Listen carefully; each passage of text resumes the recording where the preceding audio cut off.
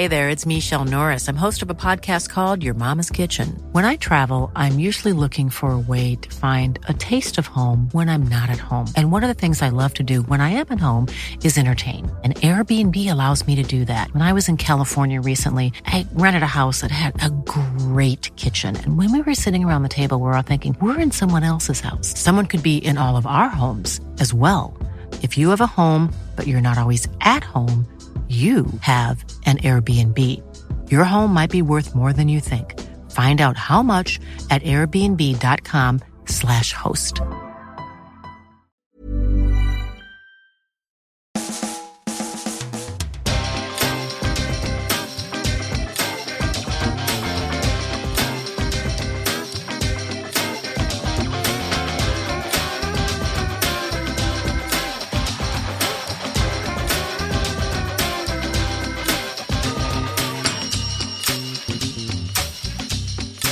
Hello there, and welcome to a brand new Arseblog Arsecast right here on arseblog.com. Hope you're well. An absolutely cracking show for you today. It's like up there with the best ever. Seriously, it's going to be like...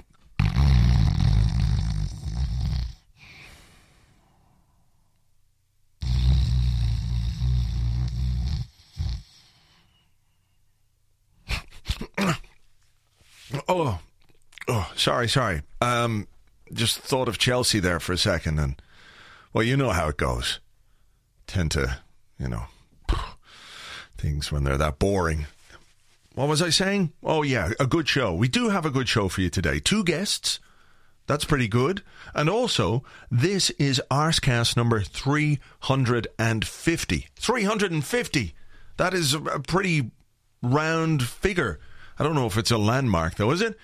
349, 351, they're both big numbers. 350, it's a nice round number in between them. But hey, here we are, Arsecast 350. Who would have thought it back in the day, eh?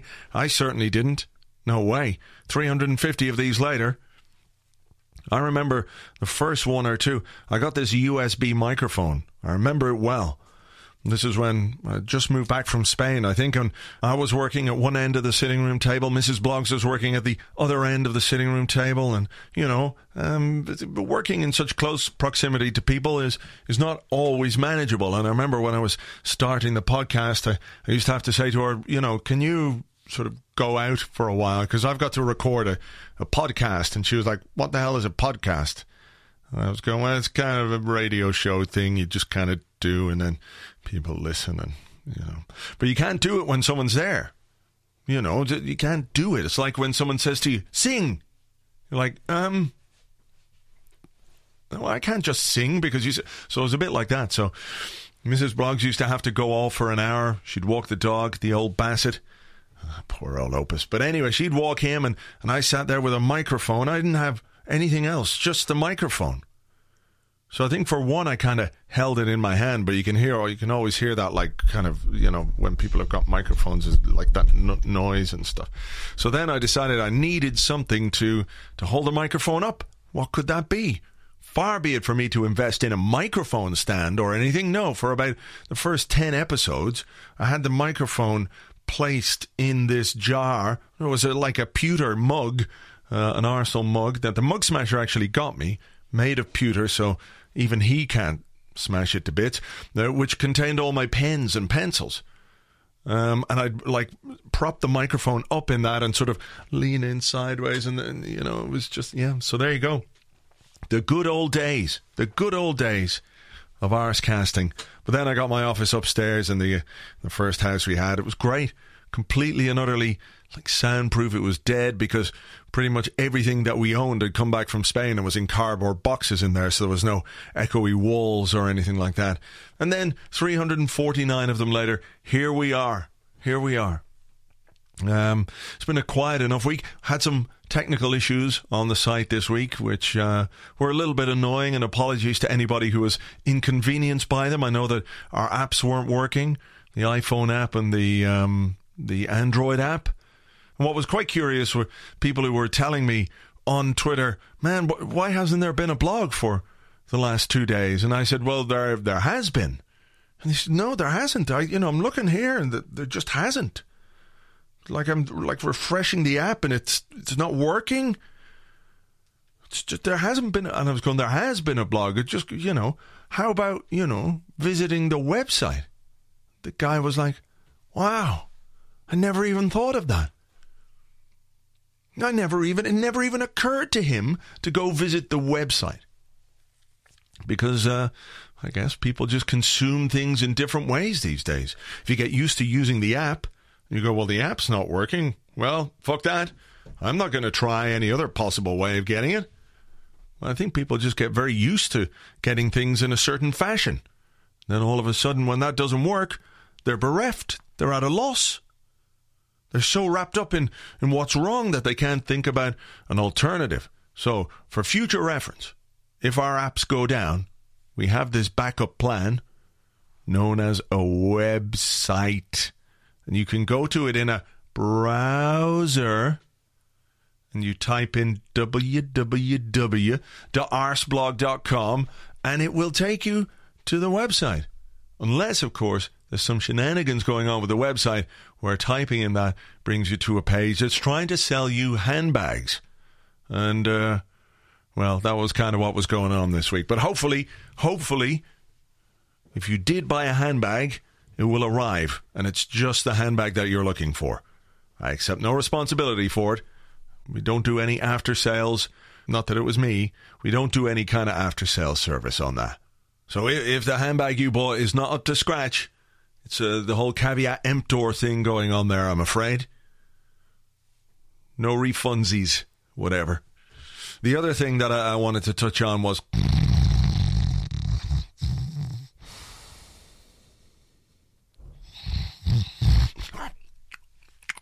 Oh, did it again. Just very briefly, even for half a second, thought of Chelsea. Spark out. Completely just there. So boring. Whew. Want to watch that. Right, well, look, I tell you what we better do is get on with something a bit more Arsenal-ish, because that will keep us awake. So first up this week, I thought it might be interesting to get a little look at what's going on below the first team. The under-21s, the under-18s. Things aren't really going as well as people might like. So who better to talk to than our resident youth expert here on Arseblog News. He does a column every week, and he's obviously got his own blog, Arsenal Youth. It's George Bird. Hello there. Oh, hi. It's not been a particularly good season for the underage teams at Arsenal. The under-21s currently sitting in 6th place, and it looks like they're going to play another season in the 2nd division.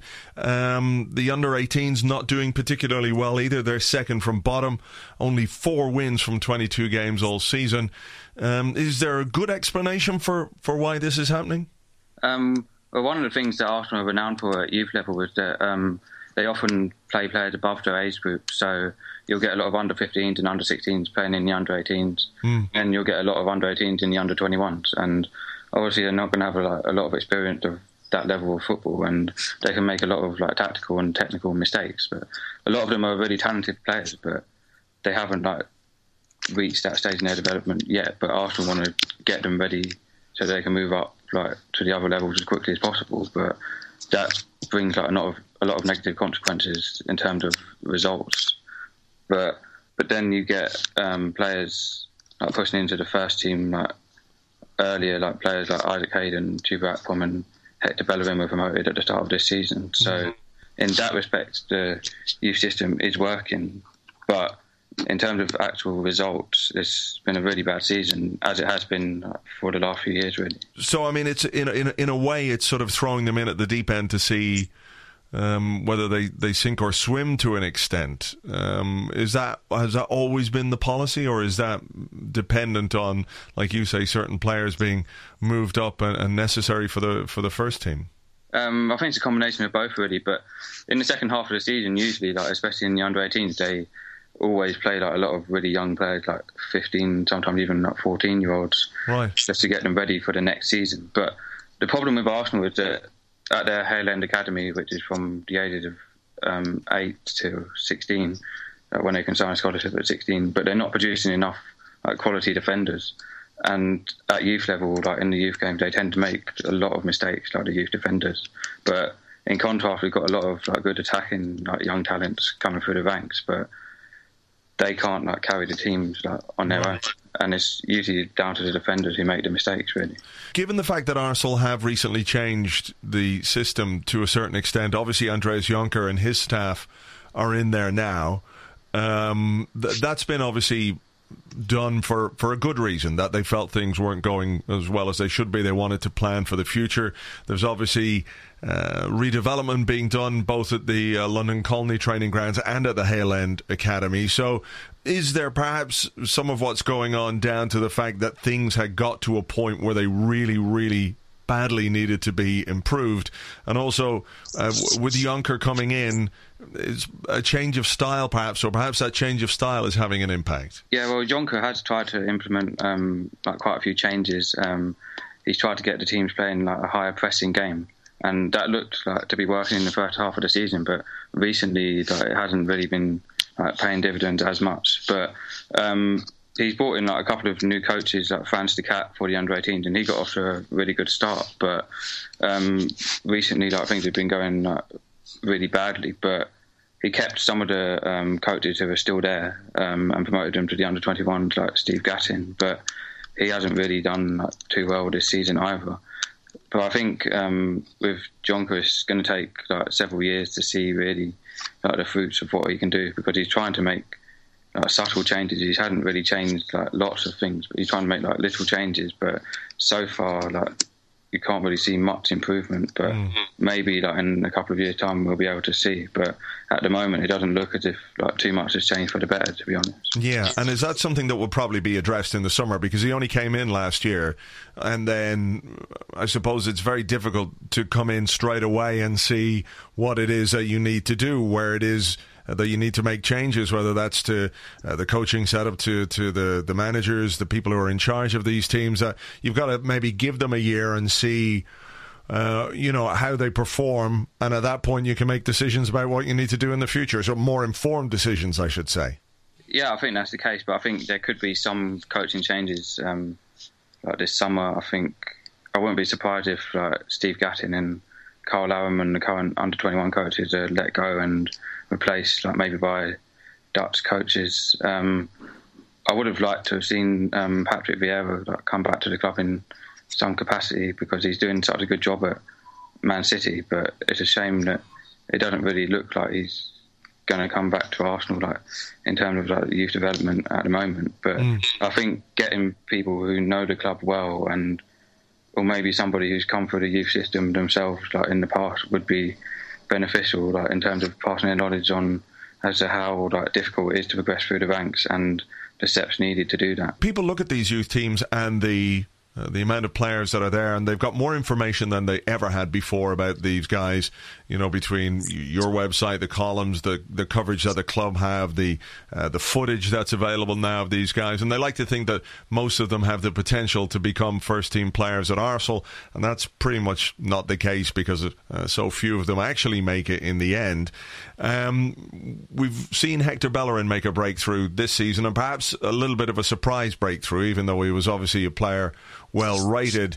Who are the names that could make it to the fringes of the first team next season? Because I don't think we're going to see anybody really break through to the first team, but who could put themselves in the picture for Arsene Wenger, and how much of that will depend on who's still around from the first team? Well, I think the two most obvious ones that most people will be aware of are Gideon Zelalem and Dan Crowley, two central midfielders who are now nearing the end of their second full season at the club, and they both developed well this season despite the disappointing results, and I think they both will be integrated into the first team squad at some point. Zelalem's already part of the squad, but he hasn't really been training with them that much this season, but I think they both have potential to break into the team in the future, and they could maybe play in the League Cup next season, but in the long term I find it a bit difficult to see how they'll fit in if Wilshere and Ramsey and Ozil are still there. I don't know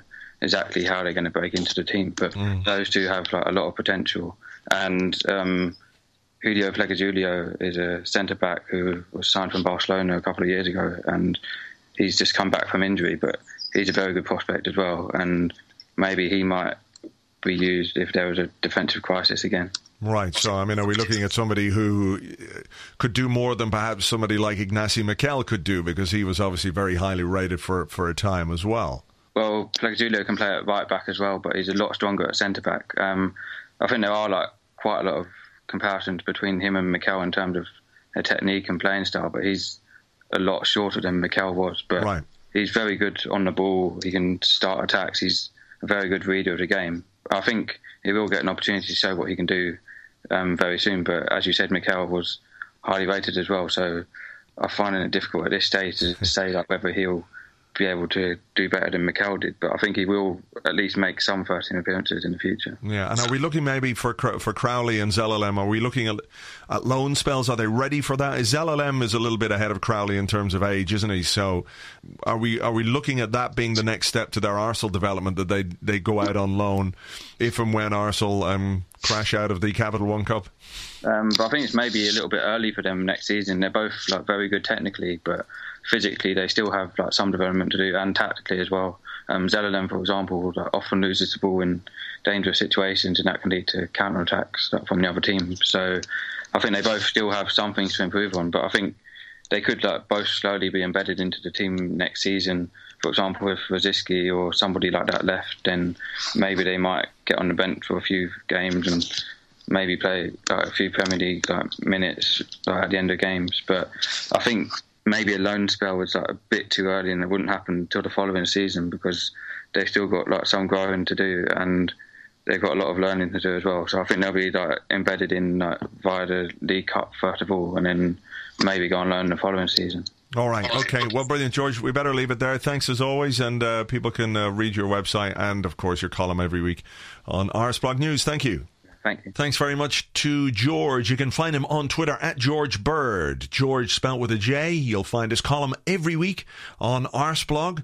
He writes about the Arsenal youth for us, whether it's player profiles or what's going on in general. It's always a very interesting column. That's at news.arseblog.com. And, of course, his own blog, which you should be following if you're not already. It is arsenalyouth.wordpress.com. That's arsenalyouth.wordpress.com. A little bit later, we'll be looking ahead to the Hull game, which of course is taking place on Monday, because TV companies are wankers. I was supposed to be at this very moment in time in Boston. It's true. It was going to be a big event over there. The Arsenal America, Boston Gooners, New Haven Gooners. Everybody was going to come together over the course of that weekend to watch the whole game, and there was going to be five-a-side tournament and all kinds of stuff. And then they moved the game to a Monday, and it pretty much fucked it up for everybody. So there you go. Thanks, TV companies. I could be in Boston right now hanging out with Denny Crane. That'd be fun for a while, till such time as you have to leave, because probably you're going to get arrested or shot, one or the other.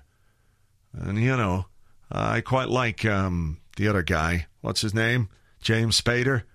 But I'd say he gets up to some mad shit, James Spader. He's got that look, doesn't he, on his face? That he's into the bad stuff, probably. He'd do it with a bit of class, but still, I'm not sure I would be ready for that. But I guess we'll never know, because of the people who run the scheduling in Sky Sports. Just thinking about what might have been. But hey, I'm sure we'll do it again at some stage in the future, assuming that the fixture they arrange the event around next time doesn't also get completely fucked at really short notice. But hey, that's the world we live in now. 5.1 billion gets you a lot of sway over when the games take place. Right, let's move on with our second guest of the Arsecast this week. I'm delighted to welcome back from The Guardian our old friend Paolo Bandini. Hi there. Hi, Andrew. How are you?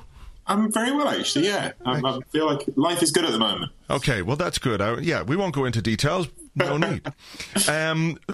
Let's touch a little bit on Chelsea to start with, because it's been the story of the week. After a bit of mild teasing from the Arsenal fans, they've gone on and on about it all week. So, are Chelsea boring? Are we bored of Chelsea saying that they're not boring? Where is this going? It's all very meta.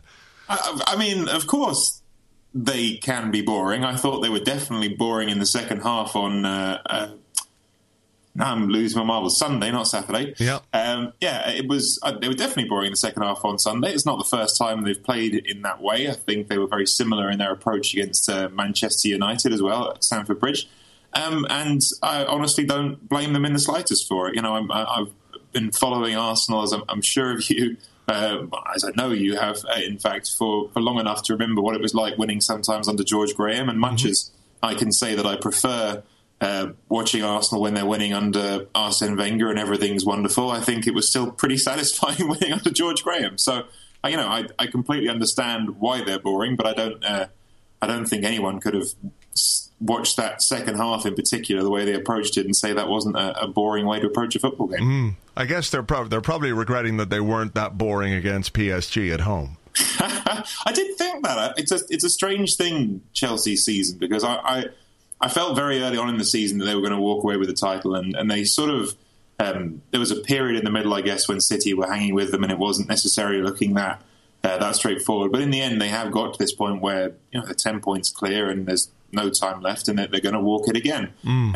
I sort of don't understand how they can be that confident in England and then really that lacking in confidence against PSG. I mean, especially having scored the away goal, they really didn't have much pressure on them to press against PSG, to go forwards. And I suppose the answer is that both the goals they conceded in that game came from set pieces, and if you can do that against Chelsea, which isn't easy because they've got a lot of they're a big team physically, then maybe that's one way to undo them and force them to come out more. But it is surprising. I find it odd, and I guess it's a bit of an indictment of the English game that the best team in England by that many points is struggling at the moment. Yeah.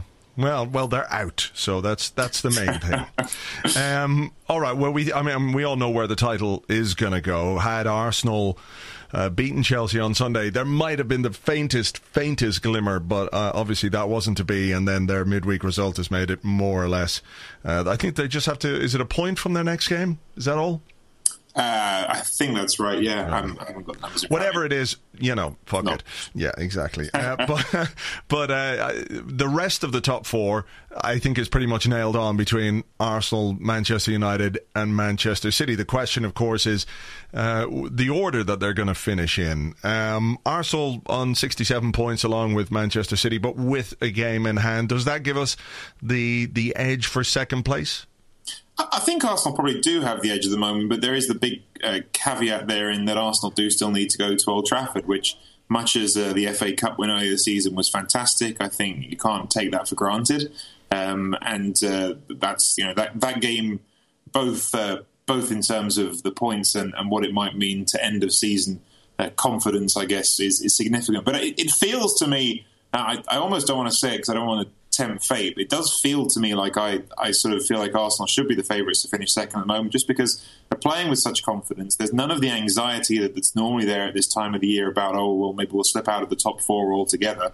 Obviously, fourth is a lot worse than second or third because you have to deal with that qualifier, but still, it's a very different thing to asking, are we even going to be in the top four?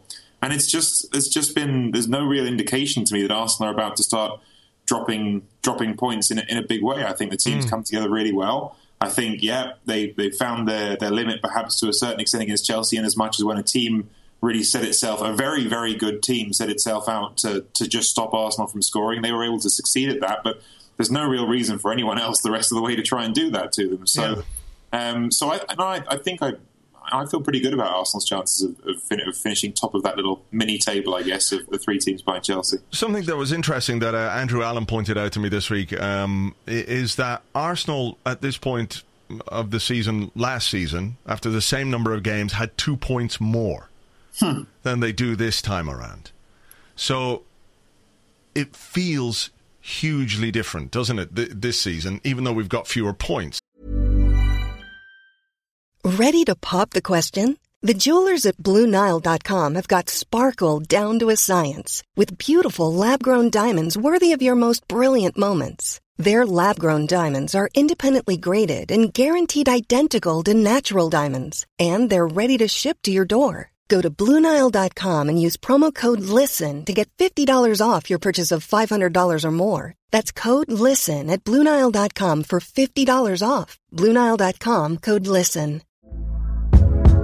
Hey there, it's Michelle Norris. I'm host of a podcast called Your Mama's Kitchen. When I travel, I'm usually looking for a way to find a taste of home when I'm not at home. And one of the things I love to do when I am at home is entertain. And Airbnb allows me to do that. When I was in California recently, I rented a house that had a great kitchen. And when we were sitting around the table, we were all thinking, we're in someone else's house. Someone could be in all of our homes as well. If you have a home, but you're not always at home, you have an Airbnb. Your home might be worth more than you think. Find out how much at airbnb.com/host. So perception is a really interesting thing. Season obviously a title challenge fell away. This time it didn't really get going, and we've picked up. But the mood is significantly different. Aside from the points, which is you can touch on obviously, but is it because we can see progress in the team and the way that it's playing and the way it might develop? Yeah, I mean, I think that is interesting. I didn't know about the points, so that's an interesting thing to hear, but.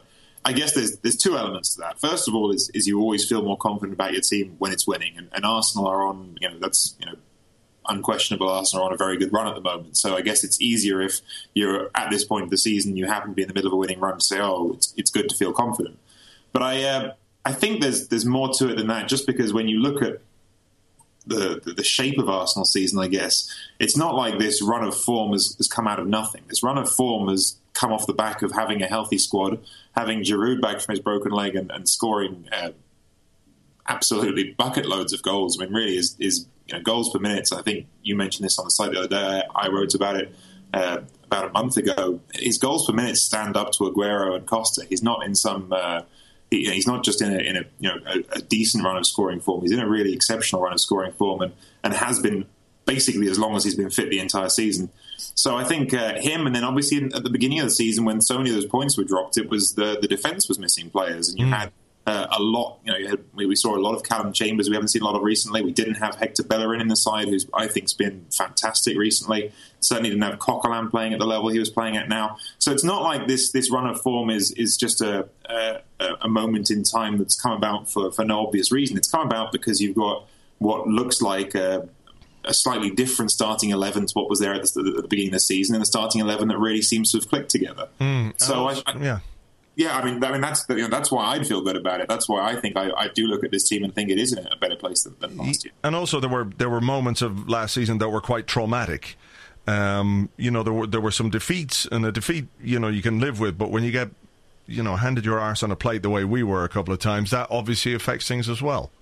Yeah, and conversely, there have been these sort of high points this season of being able to. This has been the knock on Arsenal, hasn't it, in recent years? Can they beat the big teams? Well, it's frustrating, and I think that's why.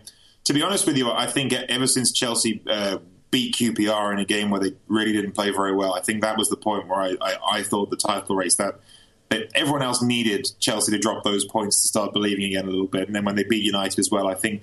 We were at a point already where even if Arsenal had won at the weekend, it probably wouldn't have mattered. But I just think psychologically that would have been a great hurdle to clear, beating Chelsea, obviously, with Wenger's record of never having beaten Mourinho. I think that would have been one more important hurdle to clear. But you still have got this season wins over United at Old Trafford, wins over Manchester City, wins really emphatic win over Liverpool. So there's lots to hold on to there in terms of games that people...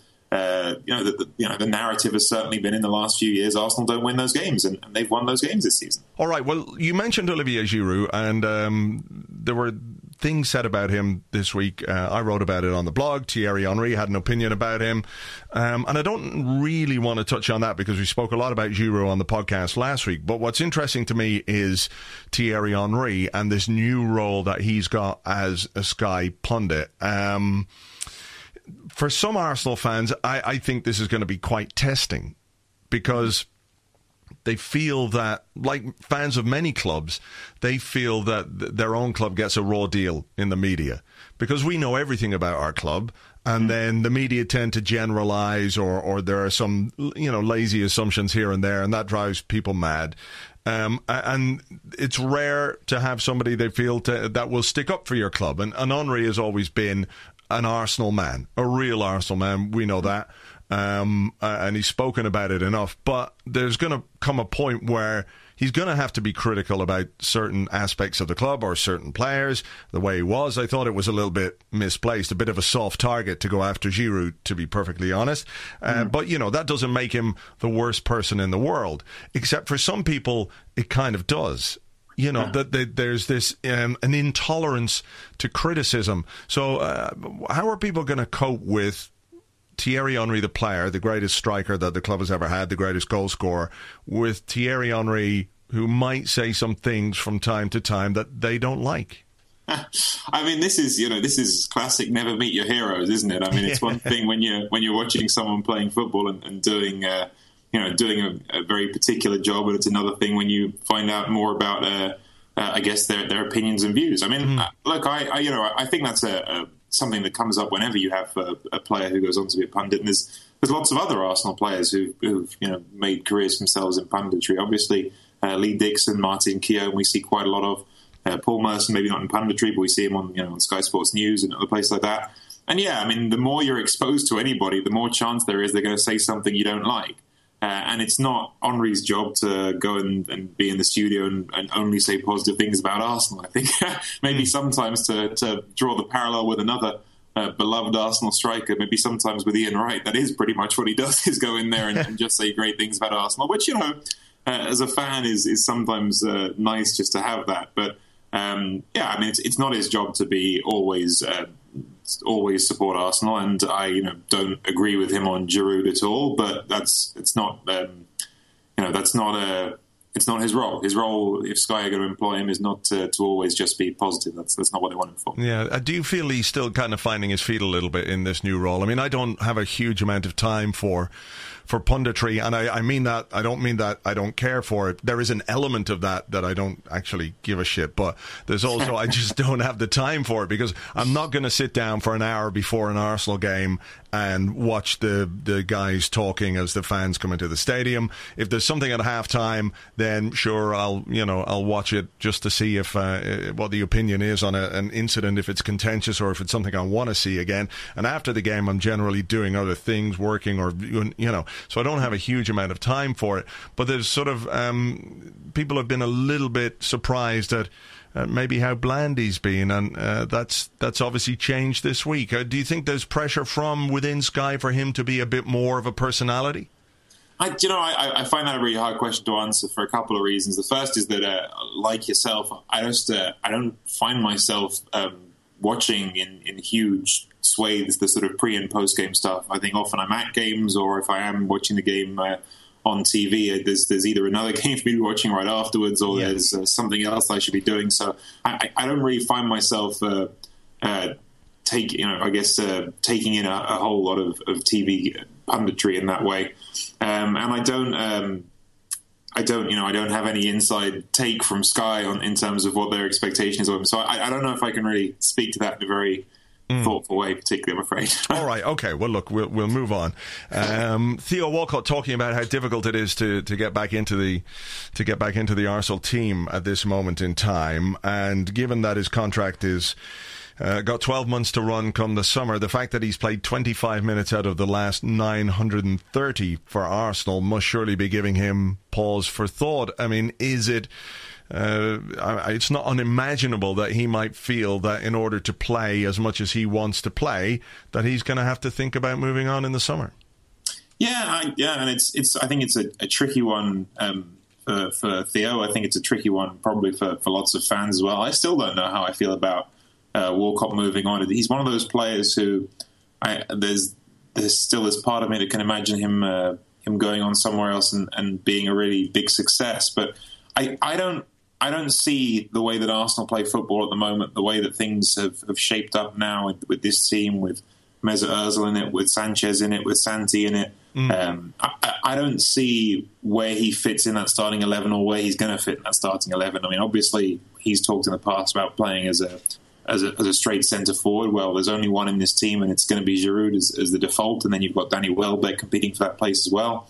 I don't see where he's going to get that regular starting time. Now, the thing with Theo is certainly, historically, I feel like you could say he's been an extremely effective player to bring off the bench. And he makes sense a lot as a player off the bench because he's incredibly fast. And if you're in a game where legs are getting tired, then he's a great person to have.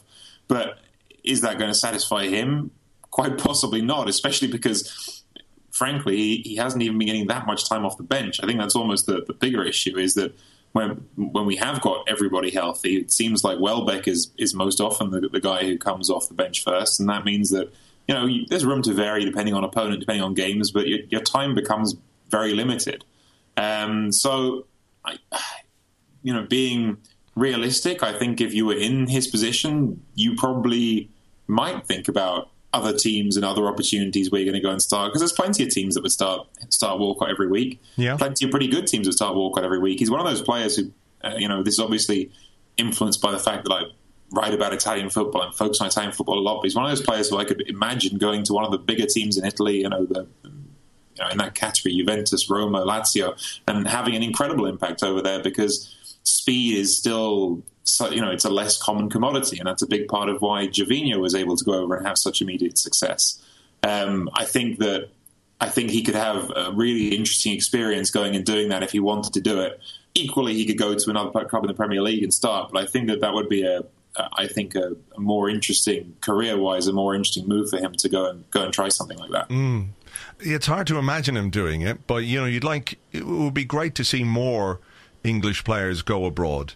I suppose the money is the thing, though, isn't it? It's not so much the fear of the cultural experience or opening yourself to new styles of football, but the sheer money involved in the Premier League makes it very difficult for anybody who's at the top level. Maybe it's your mid-level or whatever.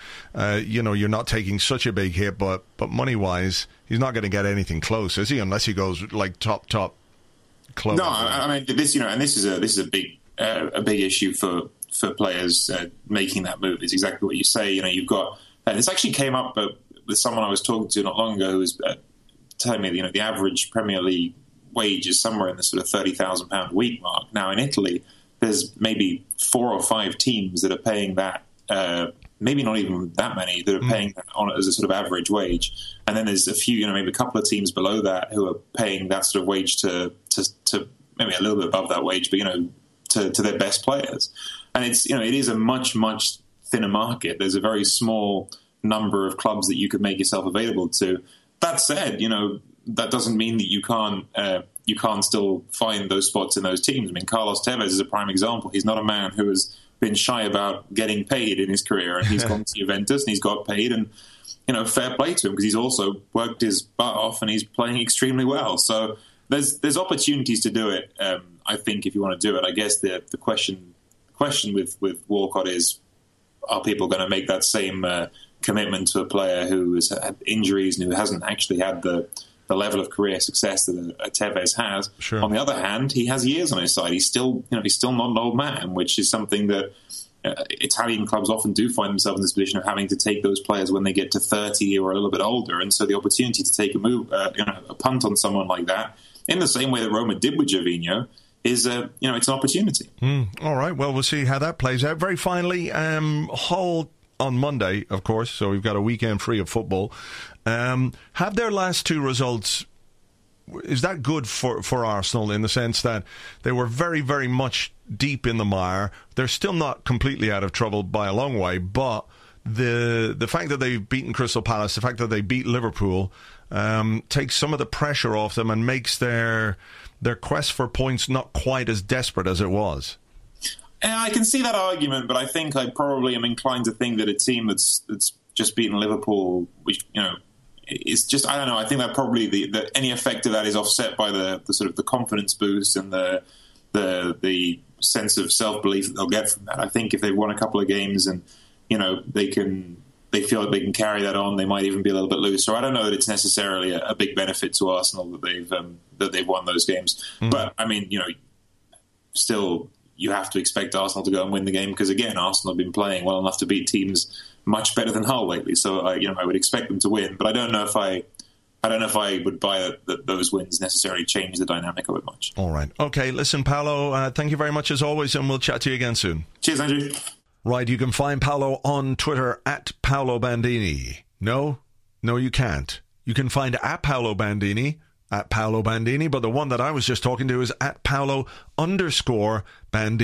The underscore being important here because that's what differentiates him from the other guy who is not him, who probably signs our Paolo up for emails and things that he's wondering why he doesn't get. I should have checked that out. Maybe there's a support group or something. Right, looking ahead to the weekend, well, we're facing a weekend of football austerity because we're not playing until Monday, but obviously other games are going on, stuff that might affect us or might, change our outlook on things. Manchester United playing West Brom on Saturday evening. That's interesting, I guess. Pulis versus Van Gaal. There's a clash of the Titans right there.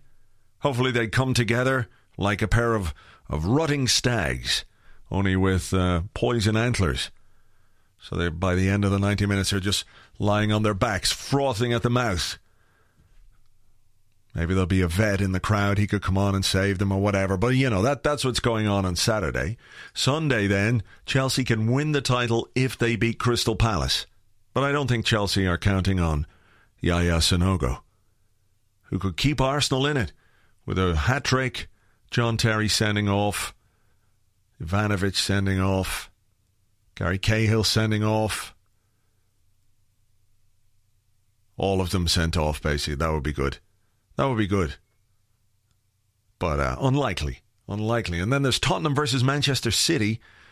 And you kind of go, come on, it would be good for us if Tottenham could get something from that game, which is exactly why you know that they will get sweet fuck all. Nothing. Not even a draw. It won't even be competitive. Manchester City, who have been a bag of shit for about 6 weeks or 3 months or some time right now, will suddenly discover, hey, wow, we can play football again. Thanks, Tottenham. You're pals. And Tottenham will just be all like, well, that's kind of what we do. We're expecting it. So that'll be 5 or 8-0 Man City. And then, of course, we play Hull on Sunday. The only team news that we have is Matthew Debuchy is out, probably, because he's picked up a hamstring strain in training. I'm sure the 120 minutes against Reading didn't do him any favours either, but nevertheless, he's out. We still have Hector, though. Hector Bellerin. He's going to play, and, you can't really have any worries when you've got Hector in the side. That's my new philosophy. When Hector's there, we don't have a care or something. I'm just saying I quite like Hector. That's all. Don't base your life on this philosophy or anything like that. Don't set up a cult. The cult of Hector. Just don't. People are too easily persuaded these days. So look, we have got that game in hand, of course. So dependent on what the others do, we'll stay in touch, and hopefully we can pick up those extra points when we play that game in hand against whoever it is. I don't know when it is. When do we play our game in hand? Oh, I think it could be against Sunderland in a few weeks' time, in mid-May perhaps. But I'll check that out at some point. It's not important right now. It's not happening next week. So look, let's just concentrate on beating Hull, who we've made hard work of in the last 2 games against them. You might remember it was an injury time equaliser from Danny Welbeck that saved us a point at home in the second half, which was, that was as dismal as it got for us this season in terms of our performances. The way we played, it was woeful. But Welbeck saved us after a great Alexis run, and then the previous time, you might remember that whole 2-0 down at Wembley thing before we came back to, win the cup. That was good. But we don't have to make it hard for ourselves against this crowd. So let's make sure that we do the job as efficiently as we can, keep this run going, and we'll just take it from there. James and I will be here on Tuesday, not Monday, because what's the point? No point in me and James being here. I mean, we could, but, it would be fruitless, really. So we'll be here on Tuesday to discuss the game against Hull on the Arscast Extra. We'll bring you all the bits and bobs on that, and we'll have your questions and all the usual bits and pieces. So until then, have yourselves a great weekend, even though there isn't any Arsenal. I'll chat to you over the weekend and, of course, on the Arscast Extra on Tuesday. So until then, cheers, bye-bye.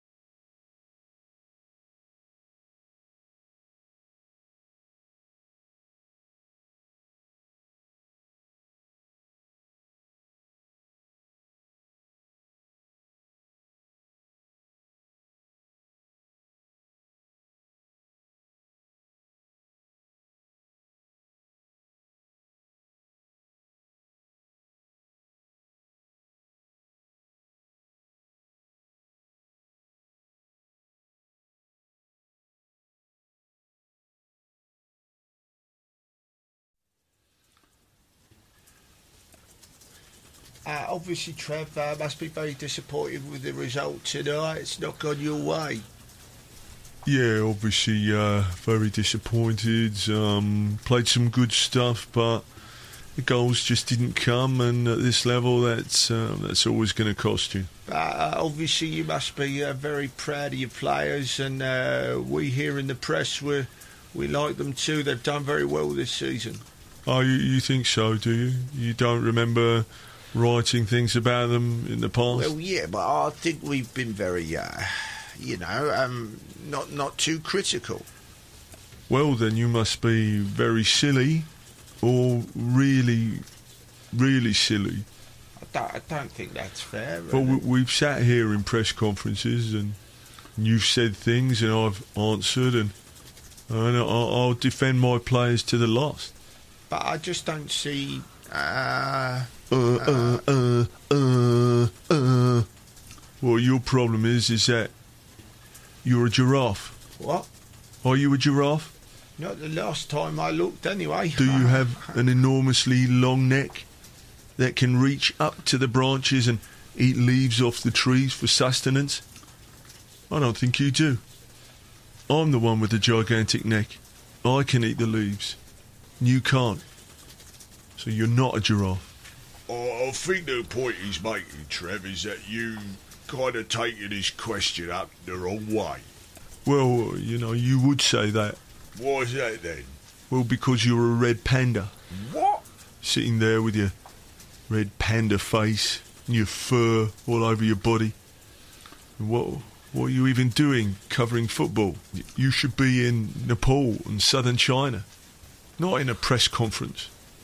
Trev, it's Bobby Savinger, former footballer, currently working for, loads of people, inexplicably, because I'm fucking shit at what I do. What animal would you say I am?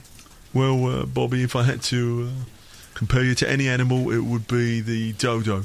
Why is that? Because you think I'm a bit stupid? No, mate, because you're about to be extinct. Now, come here, you fucking... Don't kill me! Don't kill me! Leave me alone! Shall we help him? Fuck the cunt. Let's go for a pint. Somebody help me!